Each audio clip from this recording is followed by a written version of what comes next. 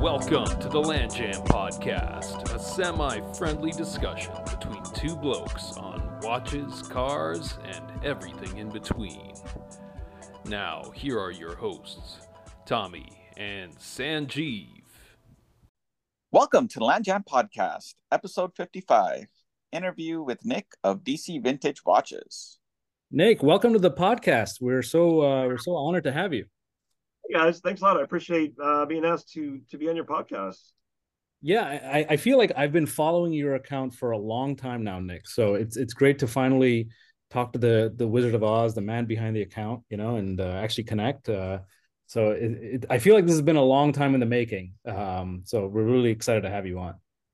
Sure. No, I'm glad to be here. No, you've seen some big changes because it's gone quite a way. And I've had at least the Instagram account for probably a decade at this point, and there's definitely been some changes. Yeah, absolutely. So we've had a couple, I think, vintage watch business people on the podcast before. And I think the first question we usually ask is like, how did you find watches, and how did you find this kind of business to begin with? Like, what's your evolution as far as being a collector and also being kind of in the industry? Sure. So I've really collected watches since high school, and it was something that my dad got me into, and my grandfather to a limited extent. But it's something I've been around for a really long time. I got my love of Heuer from my dad, who loves Tag Heuer. But like really like, and if you've seen the account, a lot of what I do is vintage Seiko, and that I found that on my own. But that's really the gateway drug that a lot of collectors. Yep, those are ours. Yep. Yep. Yeah, you can't go wrong with Seiko whatsoever. Yeah. So that I'm dating myself, but I graduated from high school in the late '90s, and it's really just gone from there. And I used to work for the federal government. I had a career before this doing that. I've done watches only for really since I moved to Los Angeles in about 2018. Oh wow. When I left the government, and it was an easy, as we talked about before the episode, my wife is in the entertainment business, so it really was an easy calculus for me, because like as much as I love working for the government, believe it or not, some of us do, we're gluttons for punishment. Yeah. The perks can be good, the benefits are good, but the pay is not, quite frankly. Yeah. When it was just me, it was one thing, but we have a couple kids, and you have to provide for them, and you want them to have a great future. So, you have to make some hard choices. And so my wife makes more, quite frankly, than I did in the government. So we came out here in 2018, and it really just, at that point I had started the business in 2012. And it was kind of like a side hustle. It was actually my wife, she was my girlfriend at the time. And she was like, have you ever thought about, you clearly really obsessed over this stuff. She's not wrong. If anything, it's only gotten much worse. She's like, you clearly obsess about this. Have you ever thought about doing it as a business? She's a keeper. Yeah. Yeah, exactly. Some and then some. And and I hadn't, because I was just like, oh, well, I have this career with the government. And she was like, well, just do it as a side hustle. And I was like, not a bad idea. Yeah. So like, I started on eBay, and then eBay just charges like gratuitous amount for seller fees. Yeah. I mean, we're like, I don't know what it is now, but then it was like 7 or 8%. Yeah. Wow. And you take that with like, because PayPal takes a cut, credit cards take a cut, usually 2%, something like that. And that takes a lot out. So I was like, okay, I'm going to start my own website. So I did that after maybe circa 2013, 2014, and just started from there. And I really started working on my like network as far as like other dealers and stuff like that. And these are, because like I said, I had by that time I was a diplomat with Department of State, and I was traveling overseas a lot. So I had already been like, when I would travel somewhere, I'm looking at the local network, like, or the local like vintage market, like, what are people where are they getting their stuff from? And I'm meeting dealers, I'm exchanging information, and I really just continue to build on that, particularly with dealers in Japan. Oh, wow. Because Seiko is a big thing. And then, I just kept that information and just started building it. And then, for us, when we came out, my family, when we came out to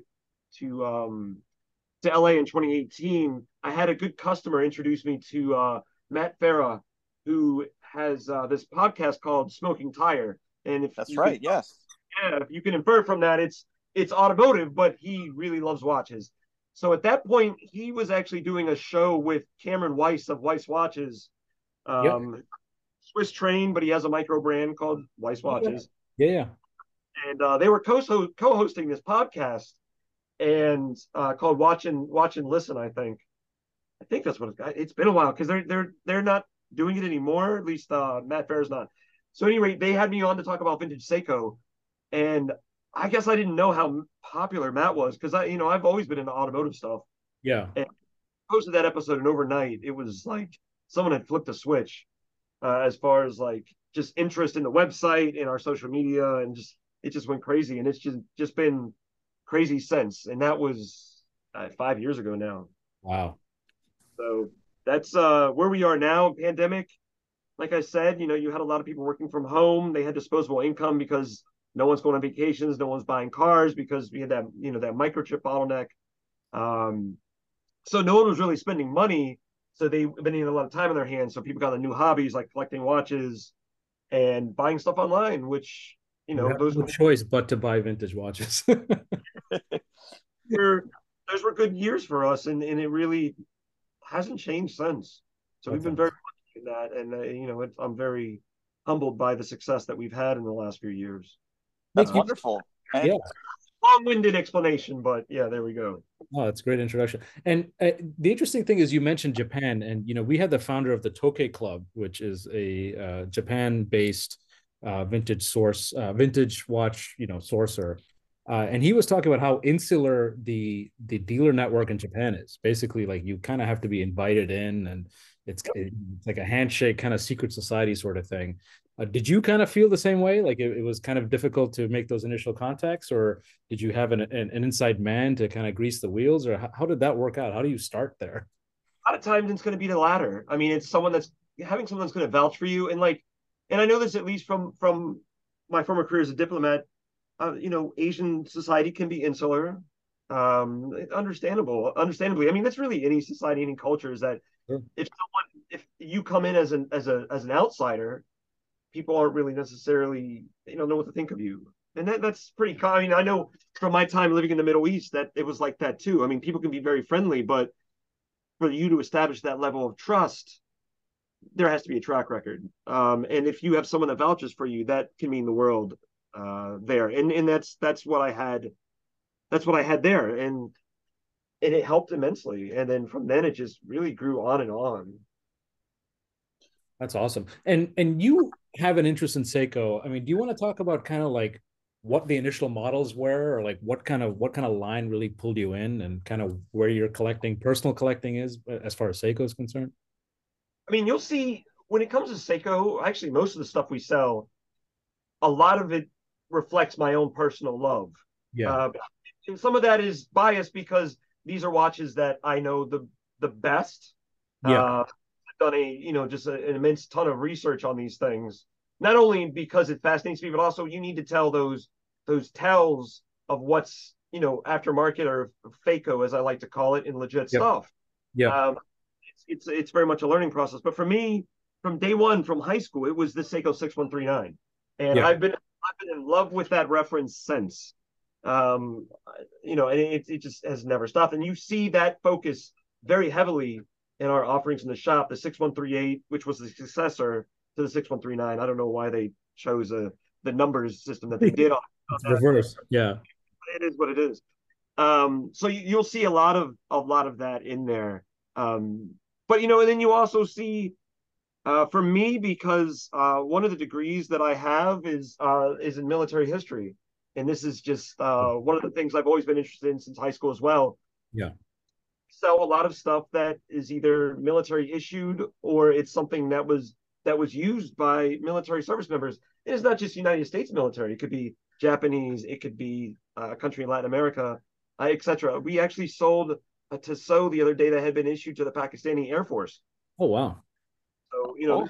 Yeah. things like that. And a lot of these watches, people don't want new old stock. They want something that looks like it's lived a life and has story. Some And it's rare. patina.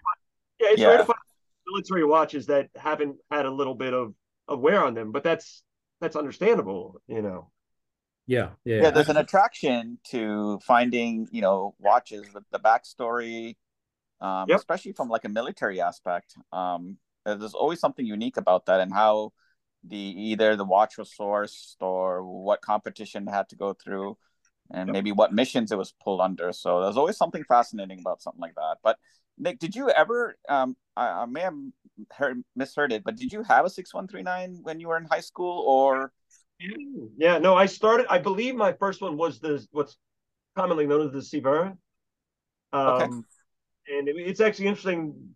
Someone pointed this out to me like 6 months ago. There was actually a very, I don't know how this person flew under the radar for me, but he was like a very well-known racer in Japan that wore the same watch. And he was kind of like, as far as his fame, he was kind of like the Japanese version of Seiko in Japan. Oh, wow. It's inescapable that watch, that deep, it's not a deep blue, but like the black blue dial variant of the 6139 has these incredible strong ties to racing. It's interesting. I sold one of the speed timer variants to Sung Kang from the Fast and the Furious franchise.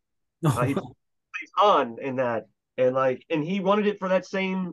Obviously, he loves everything cars, so he wanted that same, that heritage, that history, as it were. And it was literally, I sold him I had one of them and I sold it to him. Like we were just, he started talking to me one day and I was like, I have a great example that in my own collection, but it doesn't get enough for his time. Do you want to buy it? And he was like, sure. That's so awesome. literally bought it like that. And then it actually, I didn't come into because now especially during the pandemic, the gold dial, the Pogue, the Colonel Pogue. Yep. Which I'm sure all of your listeners are no stranger to. I have one. Yeah, exactly. So it was very. I didn't like it at first. Actually, I thought it was like super garish because it's that bright gold. But I hadn't worn one, and then when it started getting like hugely popular, I mean, we've been selling them throughout, but we really sold just a ton of them during the pandemic. And they grew on me, and I was like, okay, I got to get one of these. These are amazing.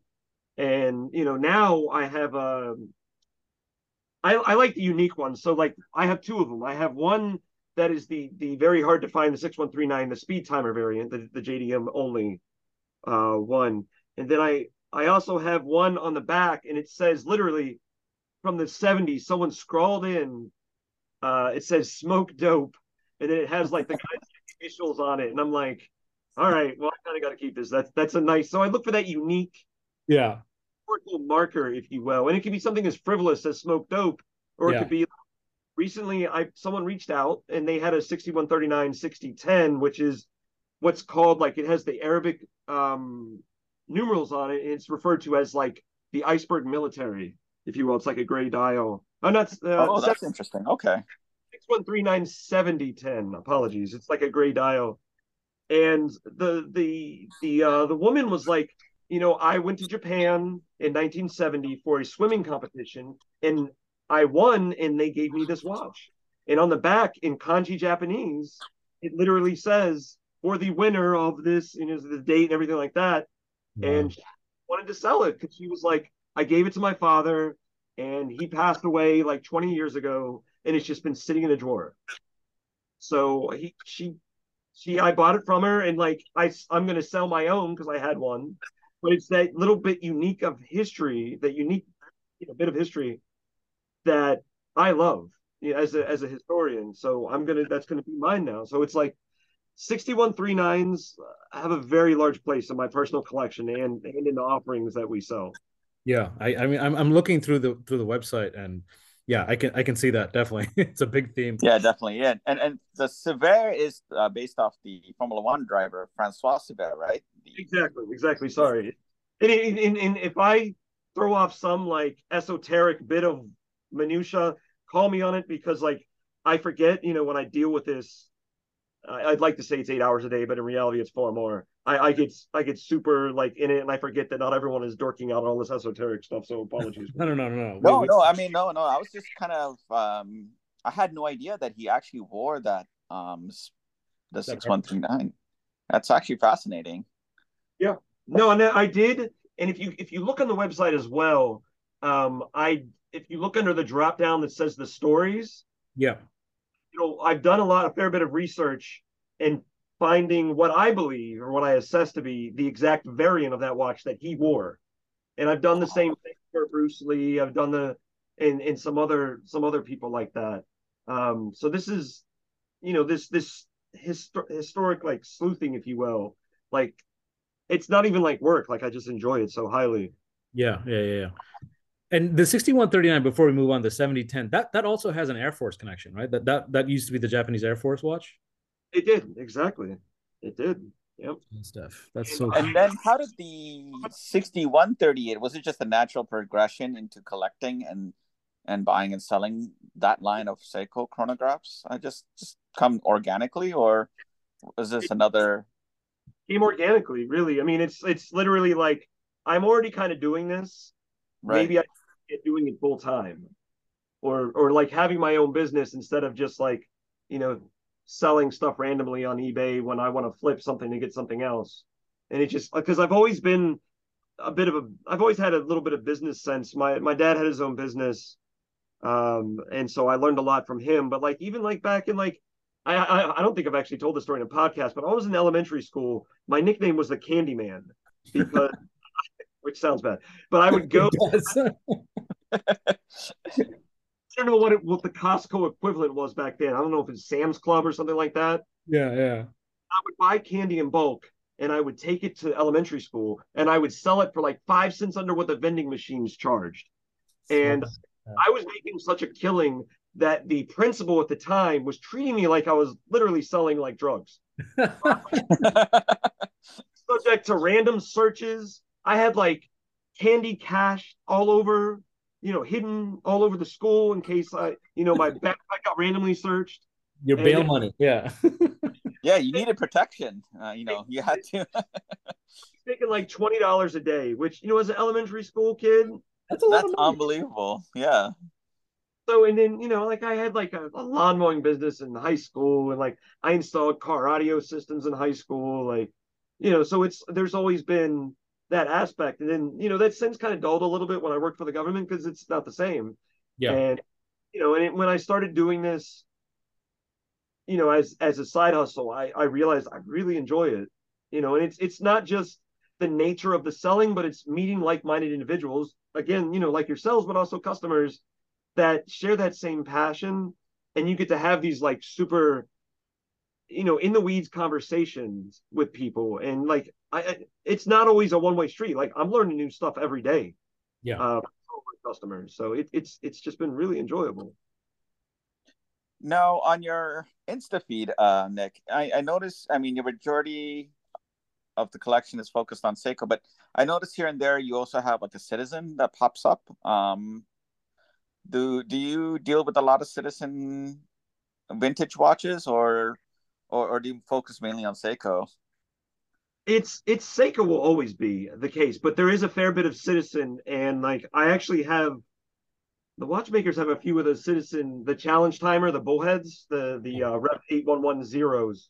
Yes. It's not the Rep, that's the movement. Sorry, but they have there's like 3 or 4 of those I think with my watchmakers right now that they're servicing, and so they'll go up soon. But no, I mean the thing, Citizen is something that like really doesn't get a lot of love, which is really kind of odd to me, because there's a lot of really cool Citizen out there, but there's not a lot of research done on them. Yeah, I agree. And I don't understand it because from a technical perspective, in a lot of ways, they can match Seiko, when it comes to chronographs and divers. And I don't know why they just don't get the same kind of attention and love. I really don't know why. And there's really like, I think there's a book to be written there about the competition between those two companies. I mentioned that because I'm painfully writing my own book at the time, but it's just, it's hard to find time to do it, but I'm slowly plodding through it. But I mean, it'll be on watches as well, big surprise. But no, Citizen Citizen is vastly undervalued, I think, out there. And like really, there's only like, and it shows how undervalued they are. Like there's really only one. I'm looking up his account right now.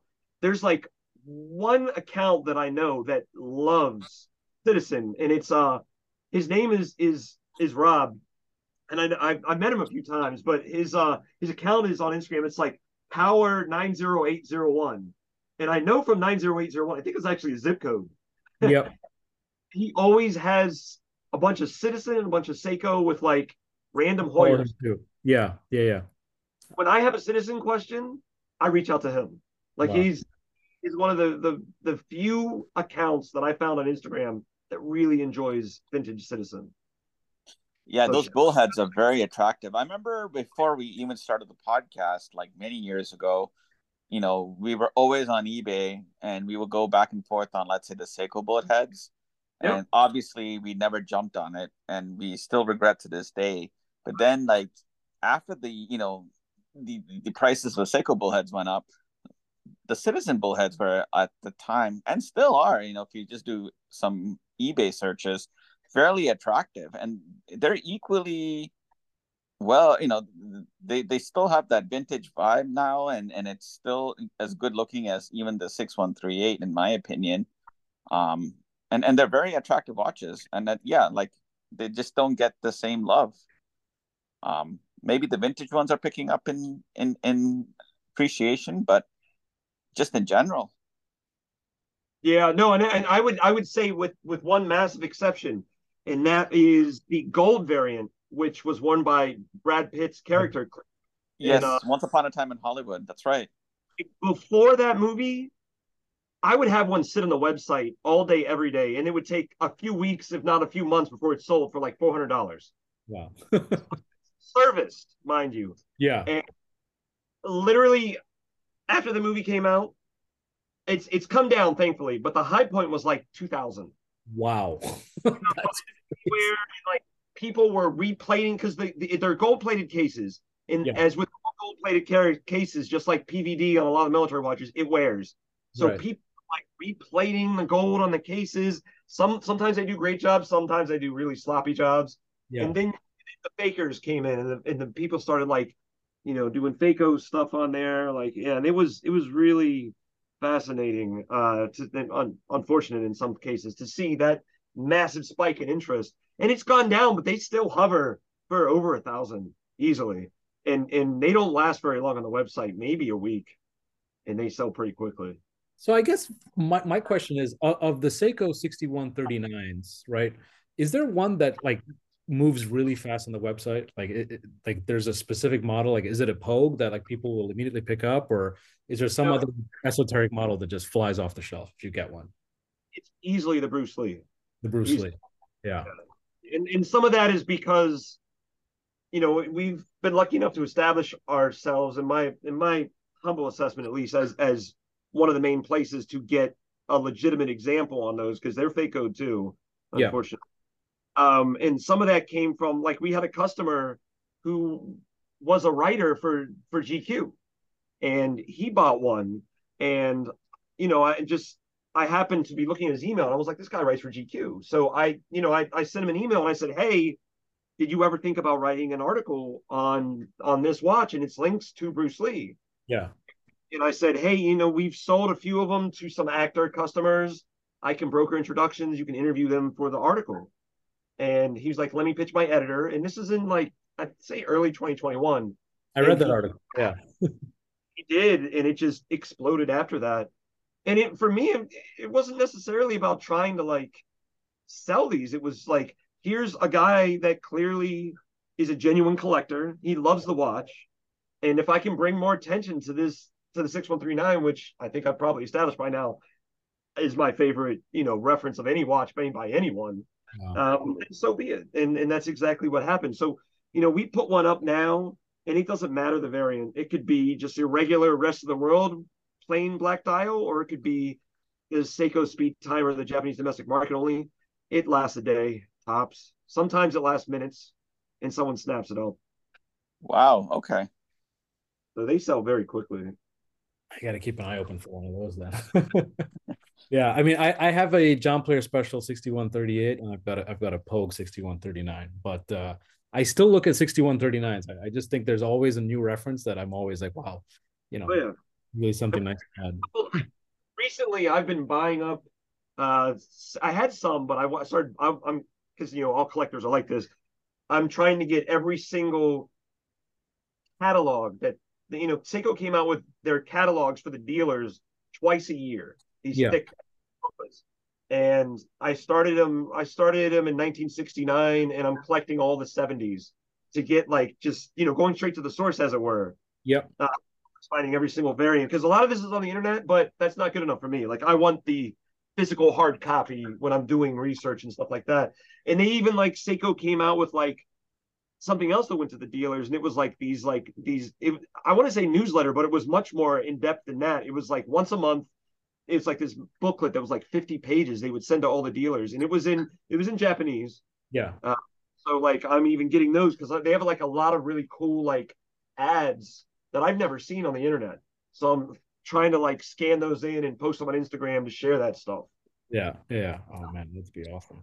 Is there a reference on the other side of the spectrum that has a cool story, has a cool background, but like people don't know about, or like people really aren't aware of it or really interested in it yet? Is there something kind of undervalued in your opinion? I mean, until we talk about it here. Fair enough. But there's not a lot left for Seiko, at least. Yeah, There's going to be, but there's a lot of you get people and they talk about like when I've especially seen this with the Moon Swatch where people are like, I just want to get into watches. It's the MSRP is like under $400, and I'm like, do you understand? You could have something from the '70s Seiko automatic legit. Yeah, history for like even under $200. yeah, yeah. That's insane. I don't. I. Talking about like something that's maybe not visually that attractive or very small. Like we could be talking about like and we actually just sold one of these. It's a 7625 is the reference for Citizen or for I'm sorry for Seiko. And I'm looking up one right now because we just sold one today. It's either the 7625 or the 6619, and it's their Sportsmatic line. And these things were like 38, 39 millimeters for the 60s. That's Yeah, huge. yeah, It's a Yeah, that's yeah.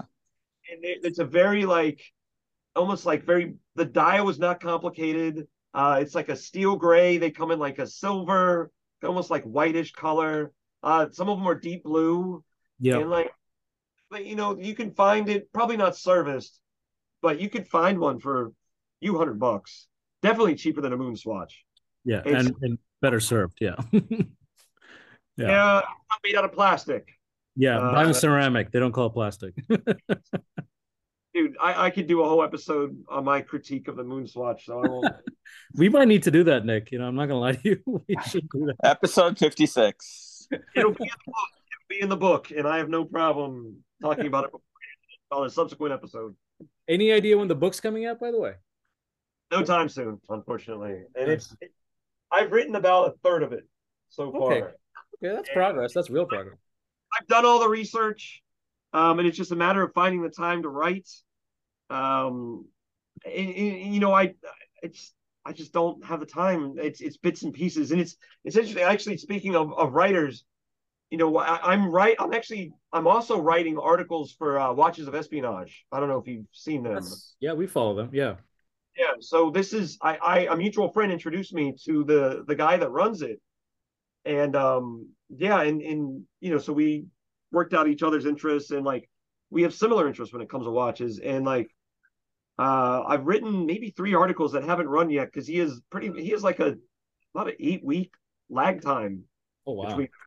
Yeah, he's got a lot of people that write for him. So, so I've been doing some of that, and he's not paying me. I'm just doing it because I enjoy it. It's like none of them are very long. They're like 1,000 words, actually sometimes 2,000, but like nothing crazy or characters. Sorry, so not anything like crazy, like 3 or 4 pages. So like it's I've been doing a lot of that, and I found that pretty enjoyable. And outside Seiko, I mean, what kind of tickles your fancy, Nick? Are you an Omega guy? Hoyer. You said your dad was into Hoyer. Was there any specific Hoyer that he was really into? Yeah, this is where my Hoyer snobbish side comes out. Unfortunately, he was into quartz Hoyer from like the late '90s onwards, which Oh, okay. I'm not a fan of. But Not a lot of love there. Yeah. it is what it is. Like I'm not a fan. I normally, until recently, if it had tag on it, I wanted nothing to do with it. Yeah. But for your listeners, Tag was actually, it's not anymore, but it was a Saudi company Yep. that bought Hoyer in 1983. Yep. Because like Hoyer is a fascinating history. Like Jack Hoyer did his own memoirs. You can find them on eBay for like $50. It's a fascinating read. There's a few other books because I read a bunch of these when I was doing research for my own book. And it seems like Hoyer was always on the edge of bankruptcy throughout its entire history. The whole time. Yep. Yep.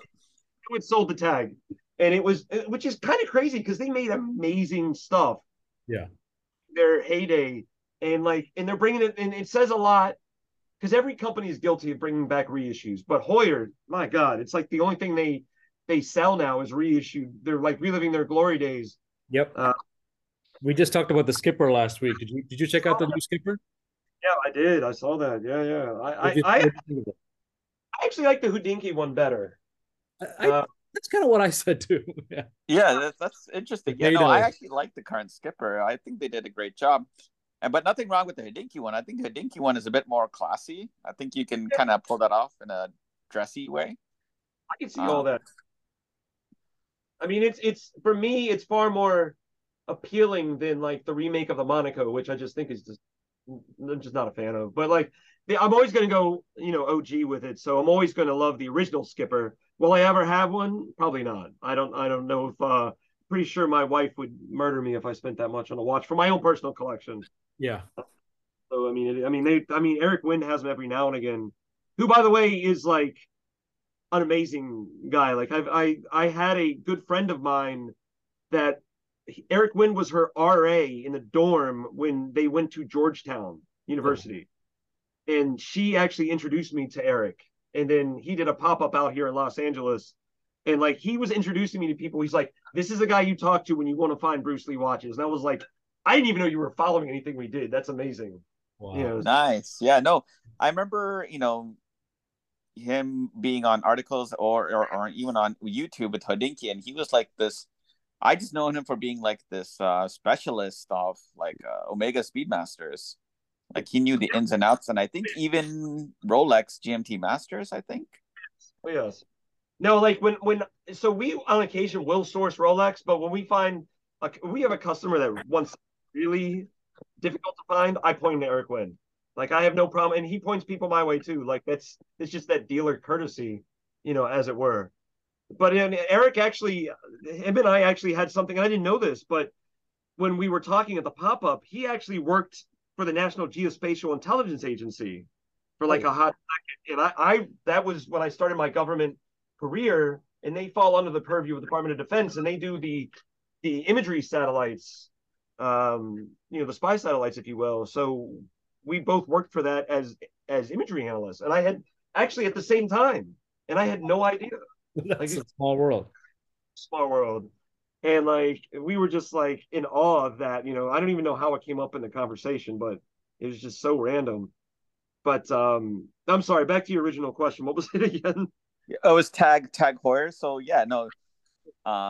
You mentioned that your father was into quartz Tag Heuers when basically, yeah, I think more or less kind of like the heyday, especially in racing, because Tag, as you mentioned, it was a Saudi company. It was like some sort of holding company but they had a connection with McLaren back in their heyday, where they bought into the company and formed a partnership. And then the late great Ayrton Senna kind of took it, into the modern era. He had the Tag Heuer, and that's how like the modern day Formula One is. But Heuer was also into Formula One way back in the day. I think Jochen Rindt, who was also Formula One world champion, was wearing their watches as well. But yeah, it's an interesting take of how Tag became, or Heuer became Tag Heuer as well.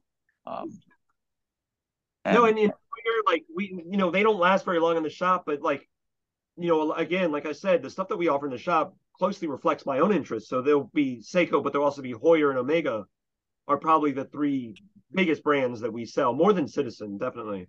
And the Heuers don't last long. They sell pretty quickly, especially the automatics. Like we sell a fair number of the Altavia, especially the Vista 1163s. They sell pretty quickly. Wow. Okay. Yeah. So no, I mean, but the reason that that I brought up Eric is that Eric had the original vintage Skipper, and it didn't last long either. And I think it was like five figures. Wow. He sold that? I think I don't recall, but I don't remember it lasting very long. Yeah. But I mean, no, I mean we source like really what you see in the shop is not everything that we do, because really some of our more higher end customers will come directly to us and ask us to find stuff. And I try to put those up on Instagram when I can, but they don't get up there. So a lot of it's going to be like your automatic Heuers. It's going to be like, one of the hardest, well, it wasn't necessarily difficult, but it was definitely higher price point was the original, the Heuer Monaco, the Ref 1133B that Steve McQueen wore. Yeah. So it was got it. Okay. That went to an actor who shall remain nameless, because a big part of this game, if you will, is discretion. And pretty much my policy is, unless an actor talks about it publicly, I don't mention it. Yeah, right. An example of that would be Randall Park did a 4+1 on Houdinki, and he talked about the Heuer Silverstone, the Ref 110.313 that I found for him, the kind of like a maroon square dial watch. Yeah. So I can talk about that now because it's already out there. So there's a fair number of Heuers that we find, but some of them are like, back to the novel thing. Like we're finding watches right now for Jack Carr, who was the writer who wrote. He actually averages like a novel a year. It's very impressive, and I know that from my own pain as attempting to write. But he wrote the Terminal List, which was on Amazon. Oh wow! Okay. Chris Pratt, of course. It's a great series. So we're sourcing a few watches for him, and that's going to be. He tells amazing stories too. Like he'll be like, yeah, this is the watch that I was issued when I was a Navy SEAL. Like it's been lost through the years. Can you find it for me? Wow. And I'm like, not a problem. So it's like finding that kind of stuff. And some of them are some of them are Seiko and some aren't. Like the thing I've noticed an uptick recently in popularity are the so-called MacV SOG Seiko. Oh, yep. And I sourced one of those for him. He was very happy with that. I've been doing a lot of research on those recently too, and they're just a fascinating history. Yeah, actually, Spencer Klein. I don't know if you know him on YouTube, but he's a Seiko specialist. He does a lot of repair work, and he's the one that got me into the MacV SOG. He had a couple examples that he talked about the history and What was the name again? Spencer Klein is his name. Of course. Yeah. No, we use his 6139 crystals in a lot of when we service the watches. A lot of times, well, because I found his crystals to be the closest to the originals. Yeah. Of anything out there. So, and when it comes to watches, obviously no aftermarket fake parts, but a lot of people, it's been rare that I found someone that's like, no, it has to be the original crystal, because a lot of people understand that's usually not a possibility. Yeah. Because especially with Seiko, they weren't sapphire, they're hard lex, so they're kind of like in between acrylic and sapphire, and they scratch, and they're not as easy to polish with like your nice tubal poly watch as an acrylic crystal. A lot of people they don't have an issue with that, but I like to stay as original as possible, and that's why I go with Spencer Klein. Obviously shout out to Spencer, he makes some amazing watch crystals. He's a great guy. Yeah. I wanted to ask you what the watchmaking aspect of it is. Like, you source a watch, right? It's a vintage watch. Do you do any work on it before you sell it? Does anyone open the case back and service it before sale, or how do you kind of approach that? So a lot of the times, and we are a small company, and I mean, if you include the watchmakers, we're maybe like 6 people, and it's so a lot of times it starts with me. Like I'm the one, I'm going to the post office, I'm getting the watch, and I will. And I know you probably saw. I think you commented actually on it, but you shared the story rather, the post that I did this afternoon on this Bruce Lee that came in, Yep. and oh my God, the amount of DNA on this thing I haven't seen that in a long time, and the whole back was just caked with. Oh, Oh God, it was so nasty. But it's very common, just not usually this bad. So I have a hydrosonic cleaner. It took 3 runs of 30 minutes oh to my clean. God. Wow. And it was just like, you take the movement out, you put the case, and you're putting the case back, and everything else that is not the movement, obviously, in there, and replace the crystal with a Klein crystal, etc. And it's like night and day. Yeah. But the movement ran very well. I was surprised at this. It looked like it's almost like someone serviced it, but didn't bother to clean the case, which is just mind-boggling to me. Yeah. So that's all it needed. Am I a watchmaker? I am not, but I can do stuff like this, like especially with 6139s. I've been working on those since college or really the end of high school. But like I'm not going to do the more complex stuff, and I know that. I know my limitations. And we have 4 watchmakers that work for us, and that's their forte. So the watch will come to me. I'm observing it, I'm timing it as the initial, you know, quality check, if you will. And if everything looks good, then I'm going to, put it up for sale. If anything looks even slightly awry, it's going to the watchmakers for their assessment. And we just go from there. If they say it needs a full service, guess what? It's getting that full service. So, they're, and as you can imagine, I keep them fairly slammed on a regular basis. And actually, this is a nice segue here, but there's a, we get a lot of people that reach out to us and they're like, hey, do you service watches? And I say, well, we do, but only watches we sell because we just don't have the bandwidth. Yeah. And, there is a shop here in Southern California. It goes by the name of Time Zone Costa Mesa. And, they have a website. And I hope you don't mind this very shameless plug, but I'm going to bring this up right now. But these guys are, what I have especially, like I had an actor reach out to me who's a client, and he's like, I have this Rolex, and it was like a $40,000 Rolex. Wow. And they were like, and he knows when he reaches out to me for something like that, and he's been good to me. It's an outside watch, sure, but I'm going to introduce him to a watchmaker to get it done. And I did. I introduced him to the guys that I'm about to tell you right now. So their website is www.timezonecostamesa.com. Okay. And it's family-run business. They've been around forever. The main guy that runs it, his name is Frank, and his son Kevin is his apprentice. And he's gradually, a lot of watchmakers are getting up there in the years. Kevin is, this young dude. He's like maybe in his late 20s. He's taking over the business. They do amazing work, but they take mail work. So, I point everyone to them. I say, go, I CC Time Zone. I'm like, hey, these are the guys you need to talk to. World over. They will take your watch, they'll service it, and they'll send it back out. So you see a lot of that here. And I sent them this actor guy, and he did an amazing job on it. And he was very happy with it. That's awesome. So the That's watch awesome. place. So we have our own, but like if I've got a specialty job that needs to be done ASAP, Frank, hooks me up because I push a lot of business this way. So he treats me well, and I love those guys. That's awesome. Yeah, I have a Speedmaster Mark IV that's in the shop right now, and it's pushing 6 months, but allegedly there's some progress being made, so we'll see. Oh, As long as it's not like the Dugina. Oh God, yeah, I had another repair that was like a year and a half almost. So So we thought, when Tommy got the watch, that I believe Tommy was a Lemania 5100 movement. Yeah, it was a Lemania 5100, cased similar to the Heuer Audi Sport, like racing chronographs, but it was a black case, different company, but very similar layout.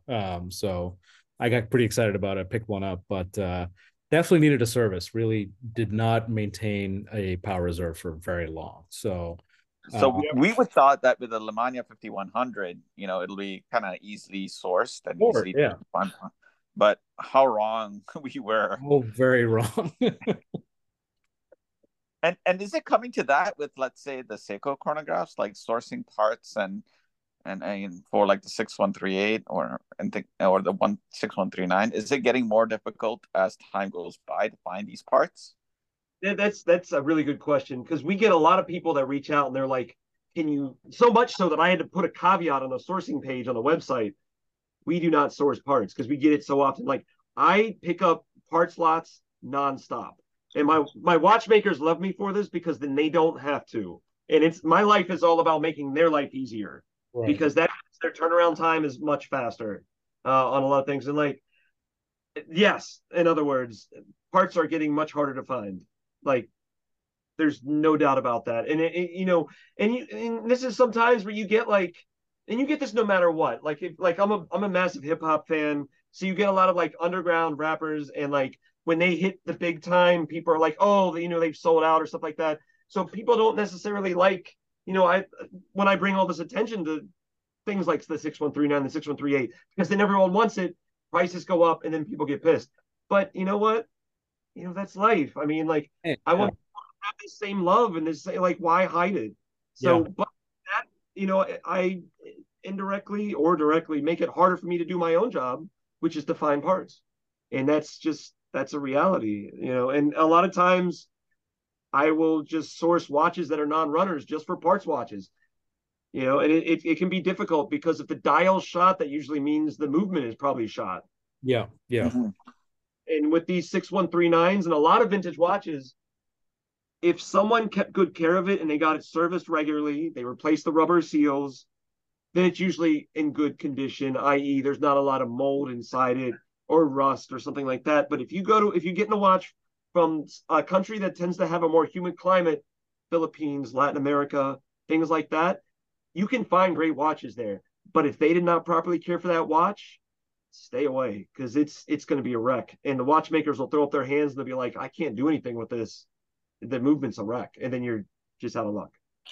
Right. No, that's good to know. Yeah. Interesting perspective on the geographic location. And it makes sense. But, one would never think, hey, you know what, I got a great deal from like Cambodia, for example, and you get the watches like nothing's working because it's just the humidity. Yeah. So it can be complete hit or miss with that. I mean, and that's where like these detailed pictures really come in handy. And, you're looking for any sort of, like, for instance, on the 6105 Captain Willard, because that crown lock was such a terrible design. Yeah. This is not really Seiko's fault. Like, this is one of their first crown locks. I think it might have been their first, actually, because the 6105 8000, the one that came before it, didn't have any crown lock. And the crown lock on the Captain Willard is kind of like this little hook thing. It doesn't actually screw down.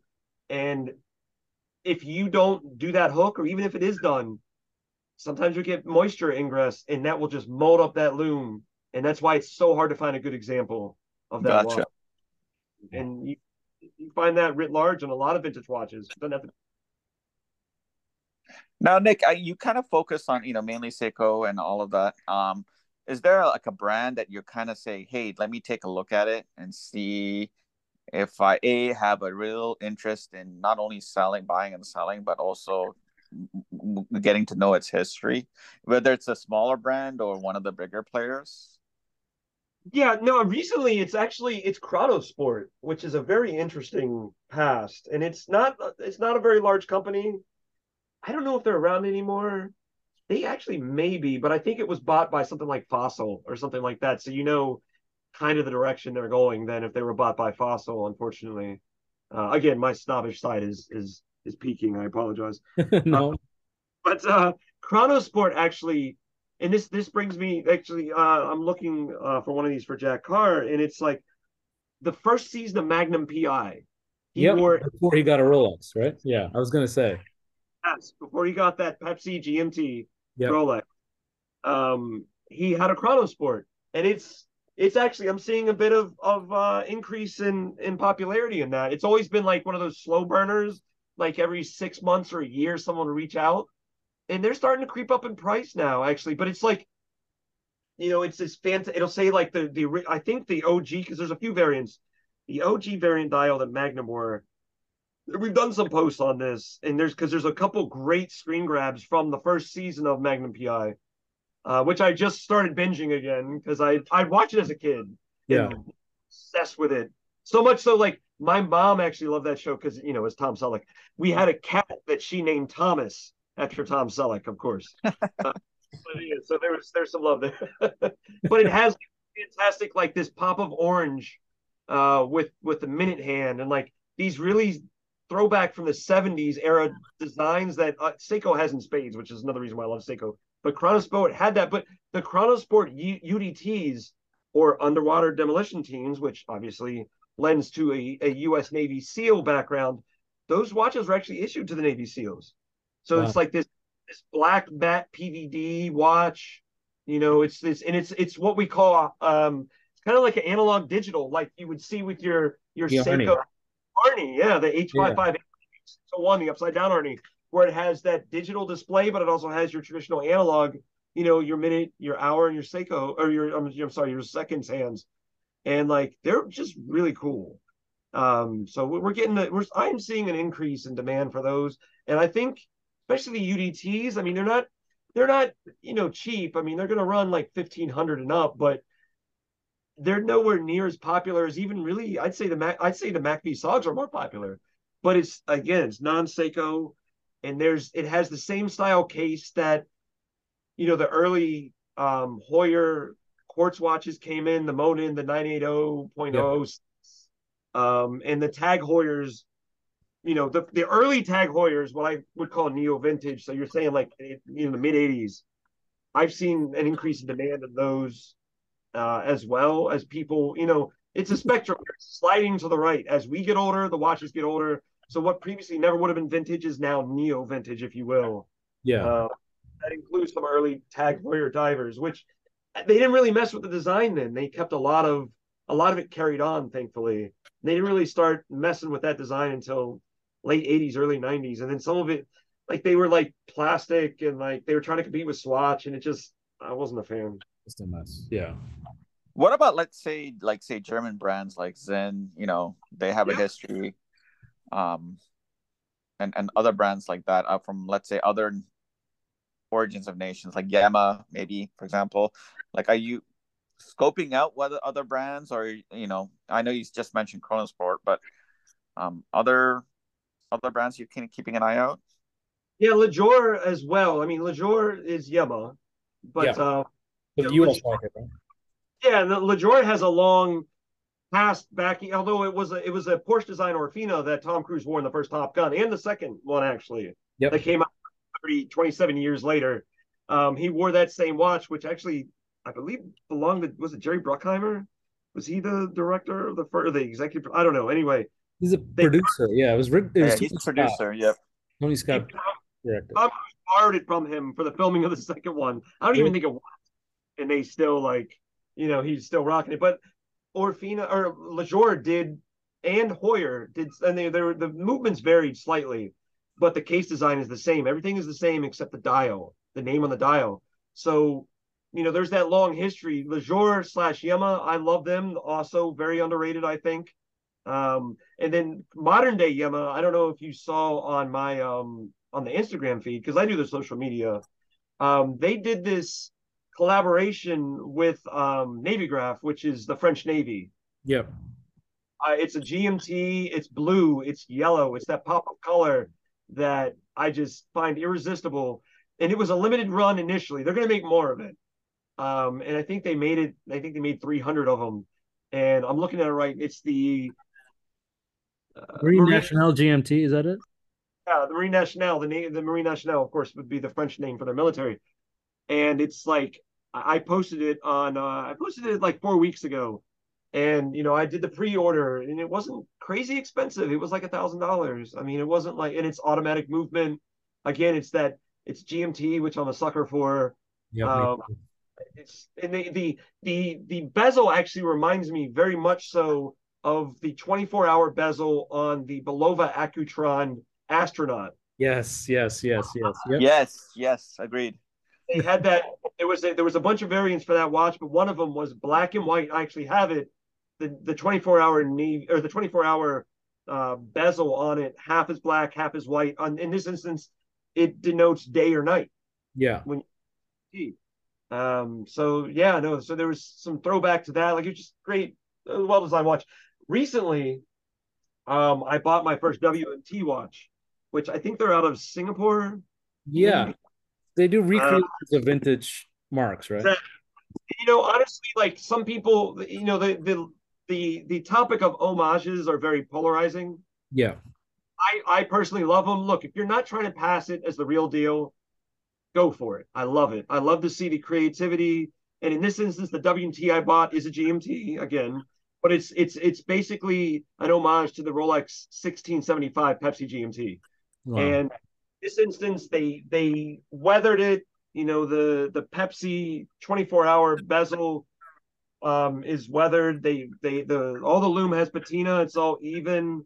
But this is a throwback to my time as an Arabist with the Department of State. It has the crest of the UAE on it, and it says Arabic on the dial. And I'm like, as soon as I saw that, I was like, oh, I gotta get this.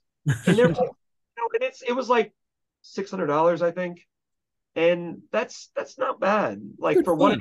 what I've been, screw down crown. It actually came with another bezel that's just blue, and it's weathered as well. That you can this new thing, and I don't think I've seen any other company do this, where you can pop out the bezels and pop in new ones. I haven't tried that yet, but allegedly it's pretty easy to do. That's And cool. that's pretty cool. I like that. Yeah. WMT does a lot of those Oman logos as well, right? The Oman state logo. They do, and Yeah. that speaks to me. Like, I mean, and I know I've worked with counterparts in UAE in the past, and I found them to be very professional, and I enjoyed my time doing that. So I was like, this is a reminder, and I really like this. Again, it's that history, it's that memento, that keepsake, that I really love.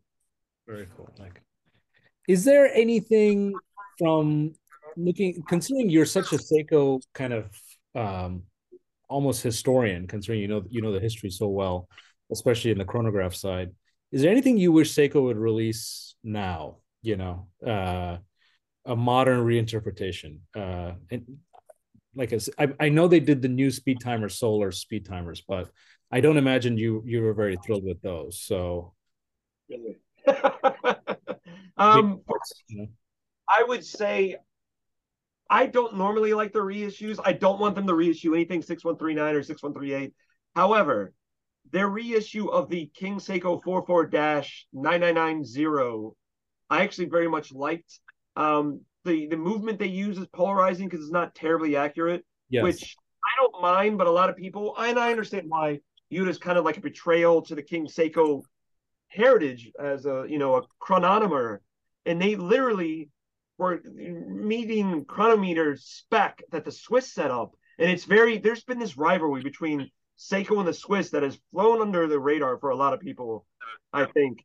And literally, you have these Geneva Observatory competitions once a year, and Seiko started entering them. And won. The Swiss were turning up their nose, and then Seiko started winning. Yeah. And then the Swiss were like, you know what?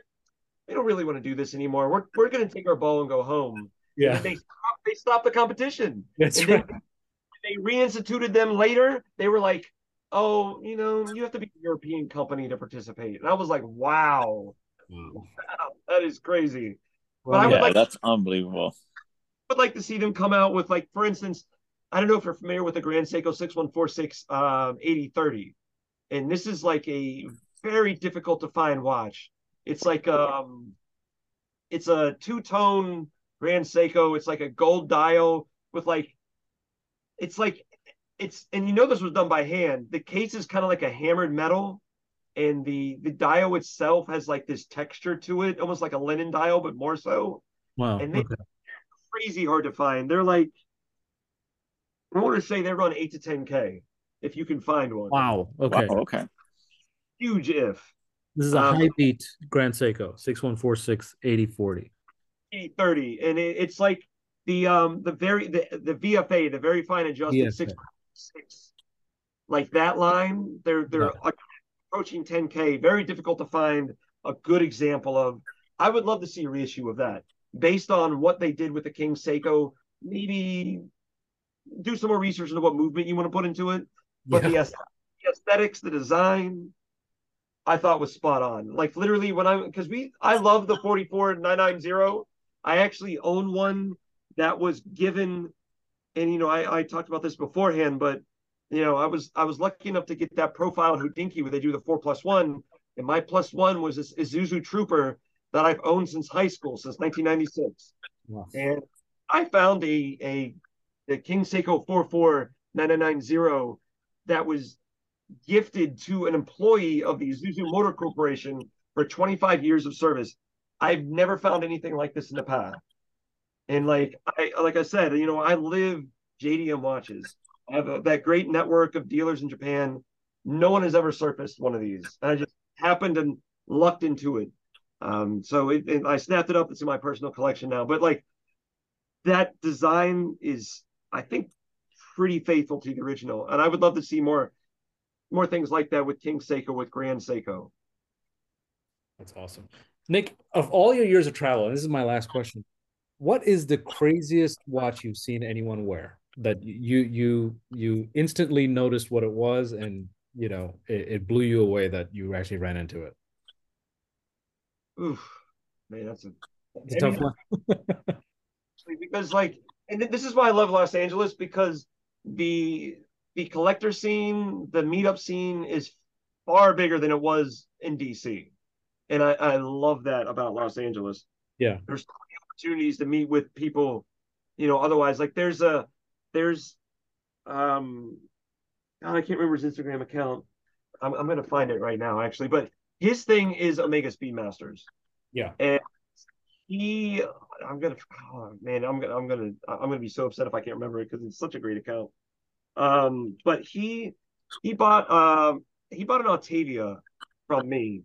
So he obviously dabbles in vintage Hoyer, but his biggest thing is vintage Omega Speedmasters. And some of the stuff that he has that I've seen him post, but I've also seen, in person at various get-togethers, are just impressive.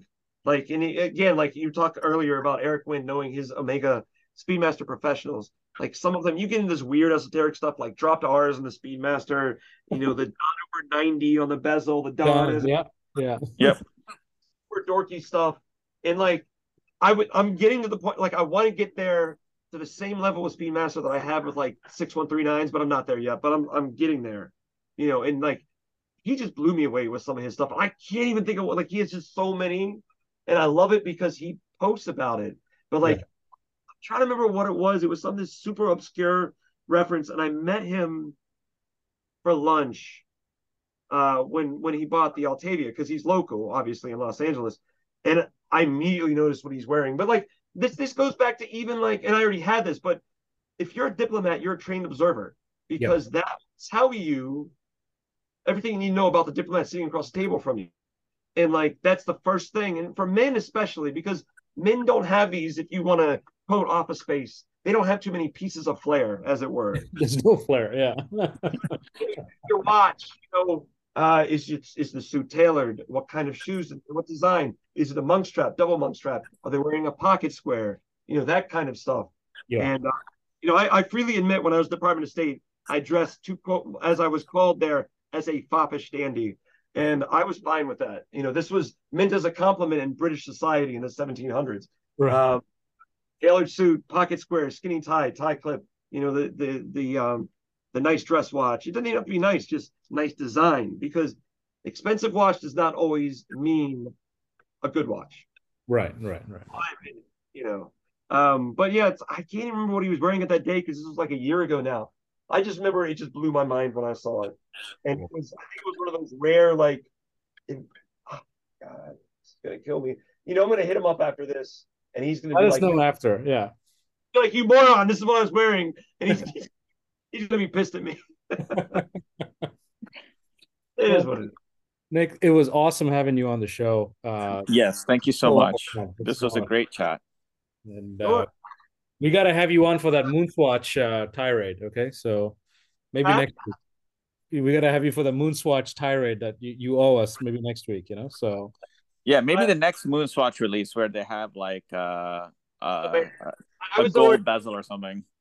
I was already fulminating against that online. And the thing is, look, I think it was brilliant what they did initially. Yeah, the first one. Oh my God. And has it gotten more people into this passion of ours? Hell yes. And by that alone, go with God. I give you, the sign, whatever. But for you to milk it nonstop with just a slightly different, chronograph seconds hand, like, come on, guys. It's Like so this, smart. I agree. Yeah, that's the problem. some I think we're swiftly, if we haven't already approached that. And like every time one of these watch periodicals covers like this new, the comments section is hilarious on Instagram. Yeah, savage. Yeah. It's becomingly not good. And it's like, I don't even, sometimes I just lurk and I'm just reading it. And my wife hears me snickering and she's like, no, I don't want to know.